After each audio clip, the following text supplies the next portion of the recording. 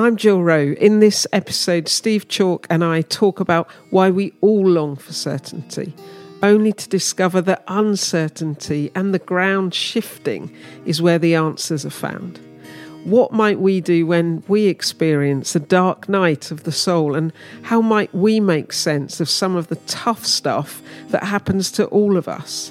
Doubt and the importance of asking questions are at the heart of this thought-provoking and hopefully helpful conversation.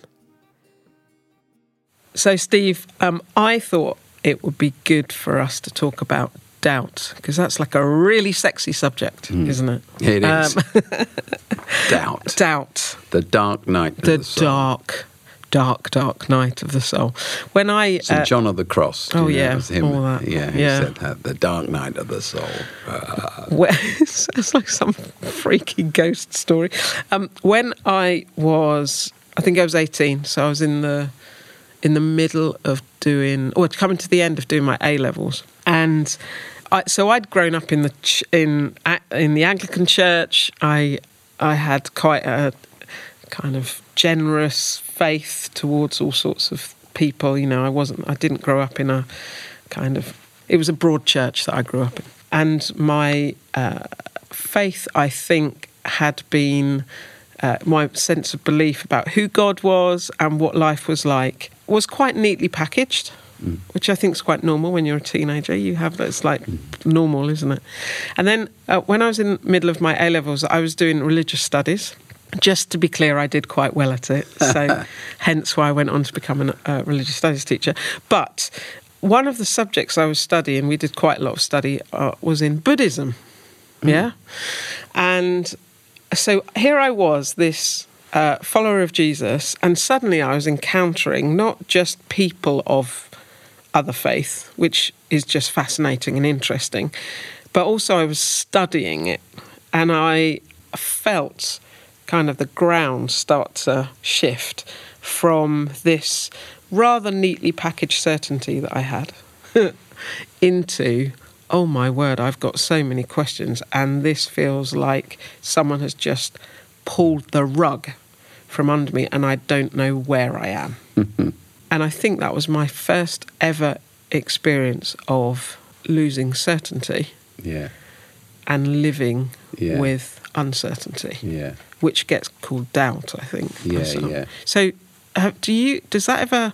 Yeah, absolutely. So when I went to theological college, as I did, they told me that the first year of being at theological college would destroy your faith, and the other years would rebuild it in a different way. And actually, that was true. It really was true. But what I'd add now is that through life, that kept happening. It wasn't just that once. So I remember going to, when Oasis was just a few years old, I went to India. I'm half Indian. My dad was Indian, but I'd never been to India. And my dad, growing up, had always told me that India was wonderful. So it was a funny thing as kids, you know, if anything ever broke, you know, a kettle broke or a cup smashed, he'd pick up the bits and he'd look at the bottom and go, oh, it says made in England. Honestly, he'd also, made in England. Oh, if only it was made in India. And he'd put it back down, you know. And so I believed... He was proud. Yeah, and I believed that India was this country when nothing ever broke or went wrong. I believed it was like the Garden of Eden. He was born in Madras, which is called Chennai now. And so after a few years of running Oasis, I was asked to go and do some youth work, do some lectures around youth work for the YMCA, actually. So I went out to India, and I arrived in India, and I'm like totally devastated.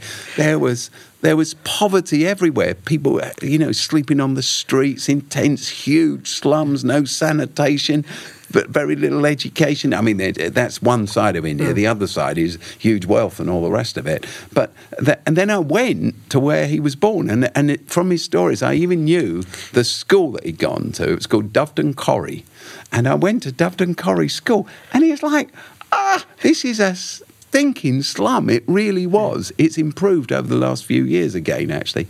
And I was blown away by this. But what I was really blown away was, I went for 3.5 weeks to India, 3.5 weeks. And I went before there were mobile phones in India. And I had to stay there for 3.5 weeks and couldn't come home. And I saw all this poverty and I was crushed. And I almost lost my faith again because reality challenged the way that I was thinking. And it filled how could God be good? How could God be anywhere?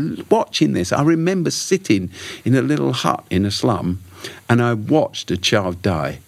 She was 10 days old, I think. And I watched this child die in her mother's arms. She was dehydrated for lack of clean water. I watched that child die. If I'd been there for a few days, I think I would have walked away, not only from India, but away from my faith almost altogether, because it's nothing I'd been taught actually about suffering or need or God's love or anything stacked up against what I was actually experiencing. But I had to stay for these 3.5 weeks, which dragged on and on and on. But in that time, I began to find some answers. And I also began to see the beauty in India beyond the grief and the pain. So it was my doubts that actually were part of my faith and made me stronger in the end. So I suppose I learned then, doubt isn't the opposite of faith. Doubt is an element, a dimension of faith.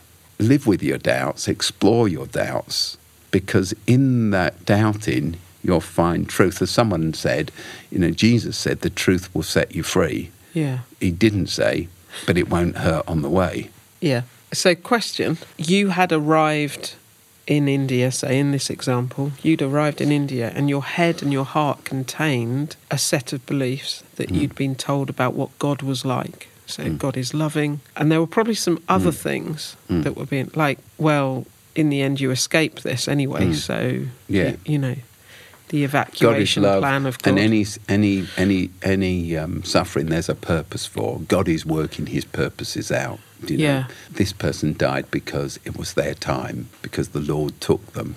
Yeah. And all that kind. And I'm watching this kid die, and it's not the Lord, it's not God's time, and there's nothing good about this. Watching this mother break down in tears, her whole world is ended. Yeah. She lives in filth. She has nothing.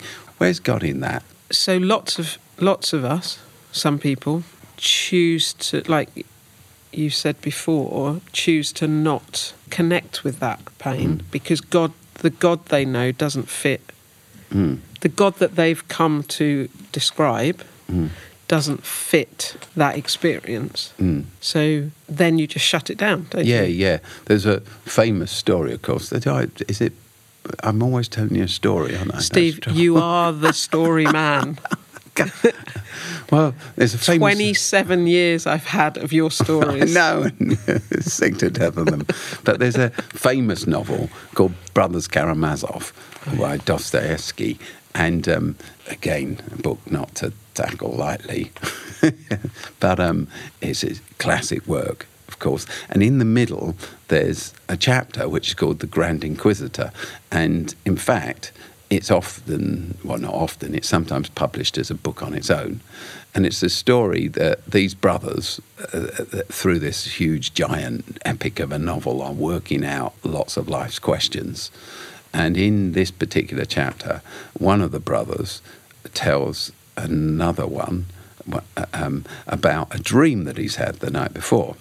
And in his dream, he's taken to the city of Seville, and it's in the middle of the Inquisition, as the church is forcing people into belief because it's good for their soul. And so in his dream, he walks the streets of Seville in the middle of all this, and then he sees Jesus. And he says, Jesus is walking the street, but then the people recognise that it's Jesus. And the Grand Inquisitor, the cardinal in charge of the Inquisition, putting people on the rack, torturing them into faith, a belief for their own good, spots Jesus and has him arrested. It's all a dream. And Jesus appears before the Grand Inquisitor. And the Grand Inquisitor says, "Why are you here?" And Jesus says, "Nothing." And the Grand Inquisitor says, "Why are you here? Last time you were here, you caused so much trouble. And Jesus still says nothing. And the Grand Inquisitor starts trying to excuse what's going on. And he says, it's all your fault. We have to torture these people into belief. We have to torture them. And Jesus still says nothing. And the Grand Inquisitor says, if you had made it easier, then we wouldn't have to torture them into belief. Their heads are so filled with doubt. And Jesus still says nothing. And the Inquisitor says, you never realised, Jesus, it was your big mistake. You didn't realise that ordinary people can't bear doubt. They can't deal with doubt. They need certainty. When you were on that cross, hanging there, why didn't you call on the legion of 1,000 angels to get you down? Why didn't you seek revenge? You could have done anything you wanted. When you were in that desert, why didn't you turn the stone into bread? Why didn't you dive off the tower of the temple and save yourself? Because if you'd have done any of those things, it would have been easy to believe. You left people with doubt, and you never knew that ordinary people can't bear doubt. Then he ordered Jesus to be crucified again. And the thing is, it's a remarkable story, isn't it? Because it's so true. People want certainty. They don't want reality. And so people, I think, have tried to turn the whole of life into certainties, black and whites, cast iron certainty. And it's interesting that churches that preach certainties thrive. It doesn't matter what the certainty is. If it's black and white and it's rules bound, it's okay. The trouble is that's an immature, juvenile faith. And in the end, people leave those kind of churches because life's got bigger questions that they're not allowed to ask. I heard somebody say once, and I think it's true of me in the end, he said, in the end, he talked about choosing to leave church. He said, in the end, I left church because I'd rather live with questions I couldn't answer than in a community where I wasn't allowed to ask. Yeah. So why, Steve, do you think that people need certainty? Why is it that we do have that longing for things to be solid? That's a really good question, and I'm not sure I can answer it for anyone other than myself. But certainty brings security. Yeah.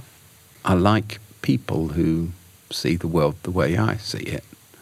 I like to be in familiar settings. It brings comfort to me. Being in new settings, with new people, with new thoughts, is unsettling and it's disturbing. It's also very exciting when you do it, isn't it? Well, that's it is, isn't it? It's like but the tiredness sometimes means I want to settle. I want to stop. Yeah. It's hard to push yourself out sometimes. When you do, you always grow through it. It's always wonderful. It's like when you're at some kind of gathering, party or whatever, you see someone you don't know across the room and there's a bit of you that says, I'll just stay here. And there's the other bit of you that says, I'll go explore a conversation with them. And you go explore the conversation. You always learn. You always grow. You always come away thinking, boy, I learned that and I learned this and I learned that. Yeah. So it's a security thing. It's isn't a security thing. Comfort. I like to know where I am. I like ritual around me. Yeah. And as many times as you push yourself out of it, there's still the temptation to retract, isn't there? There's still the temptation to go back inside of your shell the whole time. And it's fascinating, I think, that doubt is treated in a particular way by church or people of faith, in that it's viewed as a very negative thing, isn't it? So if I was to stand up and say, I'm not sure I'm not sure I'm on this right now, that like I know with you that would be absolutely fine, but for some people that would be, Jill's lost the plot, or and that's challenging to others because it's challenging to them and their sense of certainty and their sense of security.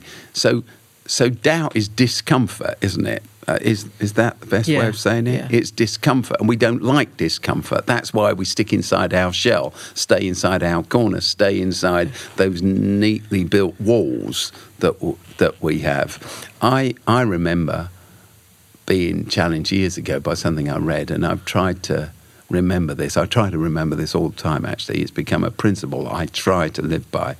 Someone was talking, somebody wrote, I think it was in a book I read, it's just a line or two, but they talked about Jesus in the desert. I just referred to Jesus in the desert, that famous story that comes at the beginning of the Gospels, when knowing who he is and what his mission is, he goes away into the desert and he stays there for 40 days. He lingers there, and there he's tempted into all sorts of, well, they're questions rather than temptations, aren't they?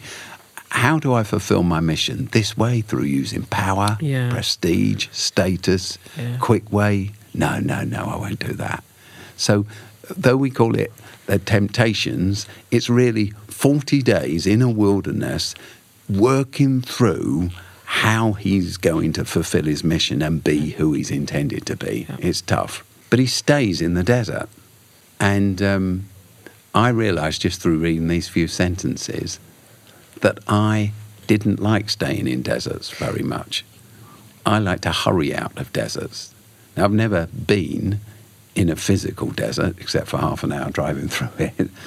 But I often find myself in an emotional desert, a place where it's all going wrong, or I feel it's all going wrong, and I feel lonely, isolated, discomfort. I feel challenged. And there's something about me that wants to hurry out of the desert. And the way we hurry out of deserts is we put some music on, put something on with a beat, a bit of rhythm, switch on the TV, start some entertainment going, have a drink, do whatever. Make a call, yeah. Look at social media, whatever. We rush out of the desert. We hurry out of the desert. And I've learned that there's wisdom in lingering in the desert, wrestling with this thing instead of pushing it away and trying to forget it. So that's a great bit of advice from me to me. And over the years since, subsequently, I've tried to, in that place of doubt and depression and anxiety or stress, instead of trying to push it all away with noise and activity, I've tried to linger there and ask myself the question, what is this teaching me about myself and others and my responses? What can I learn in this place? Yeah. I know it will pass, but don't despise it. Yeah. And for some people, it kind of never passes, does it? So for some people, the desert becomes how life is. It just is that way. And so I'm with you. I think disruption, I talk it in the work I do in Oasis, I talk about the role of disruption in our own transformation around our character and all the rest of it. But for some people, in terms of their beliefs around who they are in relation to whoever God is, it just and what they're doing. It's like a life.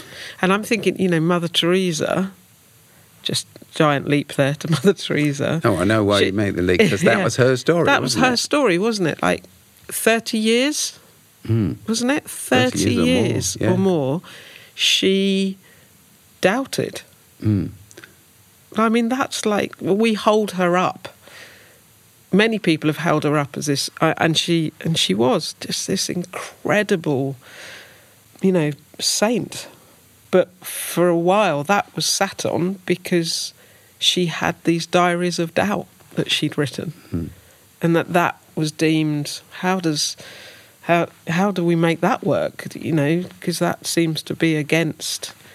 We're inspiring people to have belief and certainty, and here's this saint who actually, for 30, 40, whatever years, lived in what, like that phrase we used at the beginning, the dark night of the soul was her. That was her journey.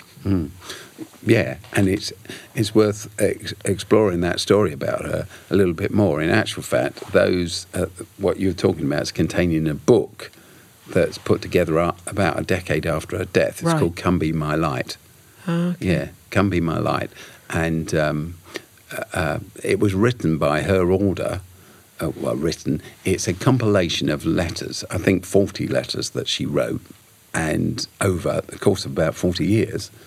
And they were put together after her death. And her story is this. In fact, I've written about this in the book that I've just written, which is called The Lost Message of Paul, because I just think it's such a powerful story. So she was Albanian, as you know, and at the age of 16, 17, she went to India to work in Calcutta, and she lived in a school. It was run by a group of nuns, and she became a teaching assistant and then a teacher in that school. And she lived there for many years.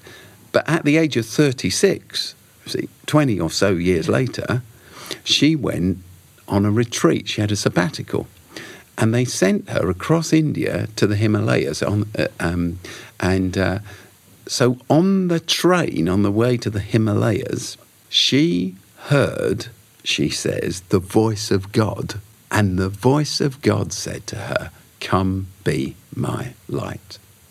In Calcutta, with the dying on the streets, I want you to leave the security of your teaching job in the convent school, and I want you to go to the streets, and I want you to work with the very least of the very least. So, hearing that voice, at the end of her sabbatical, she goes back to her order and she pleads with her bishop, and she says, I want to be released from my job in the school because I clearly, God said, come be my light, so I've got to go do it.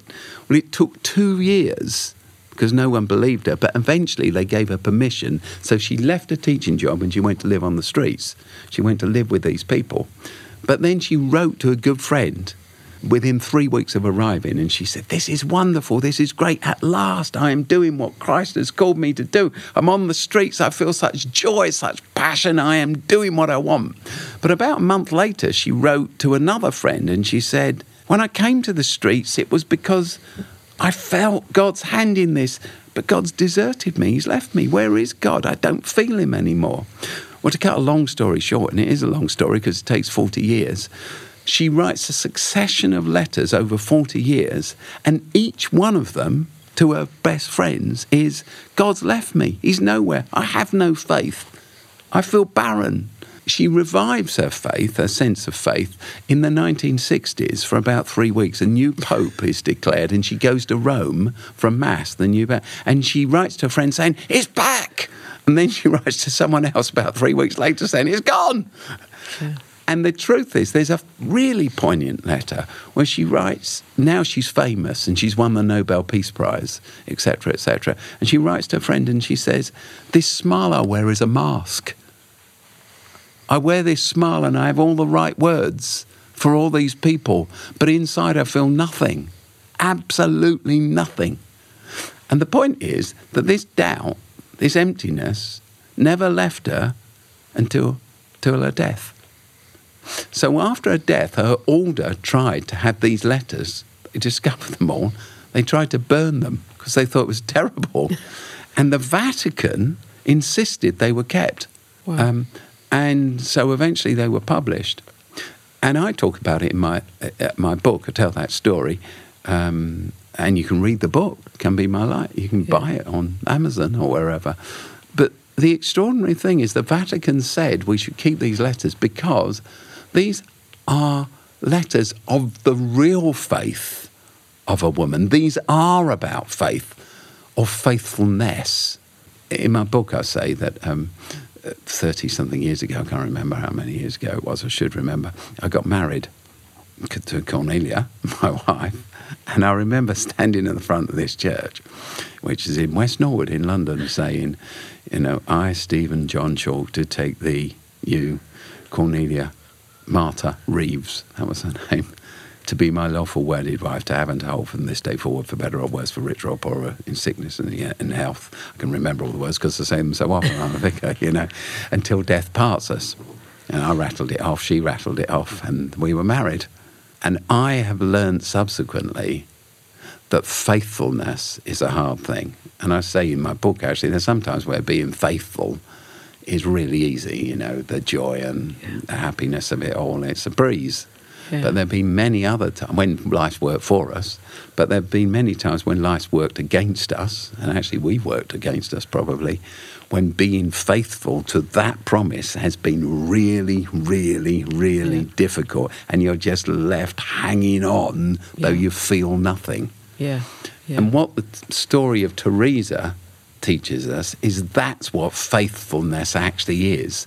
It's hanging on to a story despite the doubts and the struggles and the temptations and the fears, and saying, I'm committed to a story and I will not let go of it. It's not about, ooh, I feel gooey and wonderful and fuzzy all day. Faith isn't an unswerving commitment to something that you never doubt.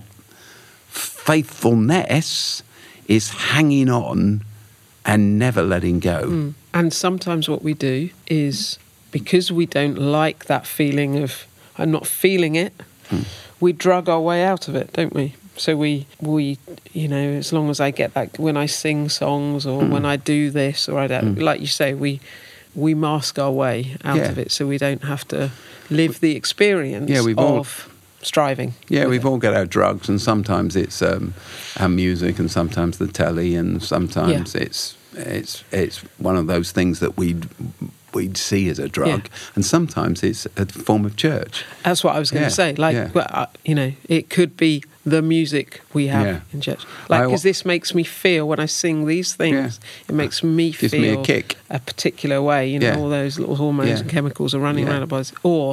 And that's that thing of it. We're pushing away the not knowing, and what you're saying, and is this is how it is. This is the reality of living life and trying to follow Jesus, and it's with our fingernails sometimes. Yeah, just hanging on. And that reminds me, I often think, sometimes say to people, Jesus said, take this bread and break it and remember me. You'll find me in the bread. We're not so sure of that. We'd prefer to find Jesus in the band. Yeah. We want the PA system and the lights and the rhythm and a great tune to, you know. It's in the broken. Yeah, so it becomes a kick, and it becomes the latest trick, doesn't it? And that's massive, isn't it? In today's, like the talk now, the coverage there is about being honest about how you're feeling, being honest about some of the brokenness you carry, the mental health issues that people have, and all the rest of it. And so maybe what we should be focusing our attention on is ensuring that we are people who provide a safe space. Yes. For those who are in their desert. Yes. You know, that's because what we most do. of us are in a desert for most of our lives, one way or the other. We struggle. We all struggle. I often look out at our church congregation, and I know. Which you describe as a zoo sometimes. Yeah. Well, because we are a zoo, aren't we? We're at different places, and I think I even said the other Sunday, I looked out at people and I said, I know you. I know lots of people I don't know, but that many people I know, and I know I'm looking at people, and I actually know their struggle. I know their pain. I know their story. So this is where we all are, and the lie of life is that everybody else is fine. They're making it, but it's only me that's struggling. It's only my marriage that has ups and downs, or my life, or my relationships, or my job, or my, we're all constantly struggling with all of this stuff. So as you say, it's to create a space where, a community where I'm known and embraced, and I'm loved for who I am. I always think that, actually, whilst you were talking, I was thinking, not so long ago, I went to a birthday party for someone. I was talking to this guy there who recognised me, and he told me he was a Christian, and he went to this church, and he said, my church is... I went to another church, he said, but now I go to this church. We swapped.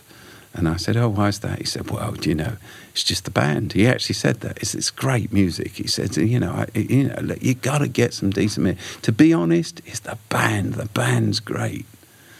And I thought, there's a man who would have either lost his faith completely within a few years or given up. Because the truth is, in the end, you get bored with the band, however good it is. You just do. It's just a piece of entertainment, isn't it? Unless you're there for community, friendship, to stand with one another, to weep with one another, to embrace one another, to rejoice with one another, to support one another, regardless of whether there's a band, it's not going to last long. There's this phrase, I think this is probably a good place to finish, but it's Ram Dass, I think he says, or it's Father Gregory Boyle, who knows which one of those it is, but this phrase of what we're doing is we're just walking each other home. That's what we're doing. In our doubt, in our certainties, in our joy, in our crazy, and whatever it is, we're all just walking each other home together. That's what we're doing. That's what we're called to do. You said we should stop, but just to prolong it, therefore, being a leader of a church, well, I'm part of a church, really. Sometimes people say, to me, I don't want to come to that. I'm not sure I get much out of it. They say that often. It's not my thing. Yeah, I won't get much out of it. And sometimes when I'm in a more honest mood, be careful who you say this to. He says, saying it to anybody who's listening. I sometimes say to people, do you know, if I only went to things that I'd get something out of, I wouldn't go to many things, to be honest. Except, of course, when you go to the thing you think you're going to get nothing out of, you get huge amounts out of because of the person you sit next to, because of the person you talk to, because of the story you hear, because of the smile you share, because of the drink you have together, because of the joke you tell together, just being with people. So I have learned over the years that even the thing, I'll get nothing out of that because I already know about that or whatever, actually being there is the thing that you really get the riches out of. Yeah, that's brilliant. Doubt, uncertainty. It's a great journeying place to together. be. Yeah. Thank you, Steve.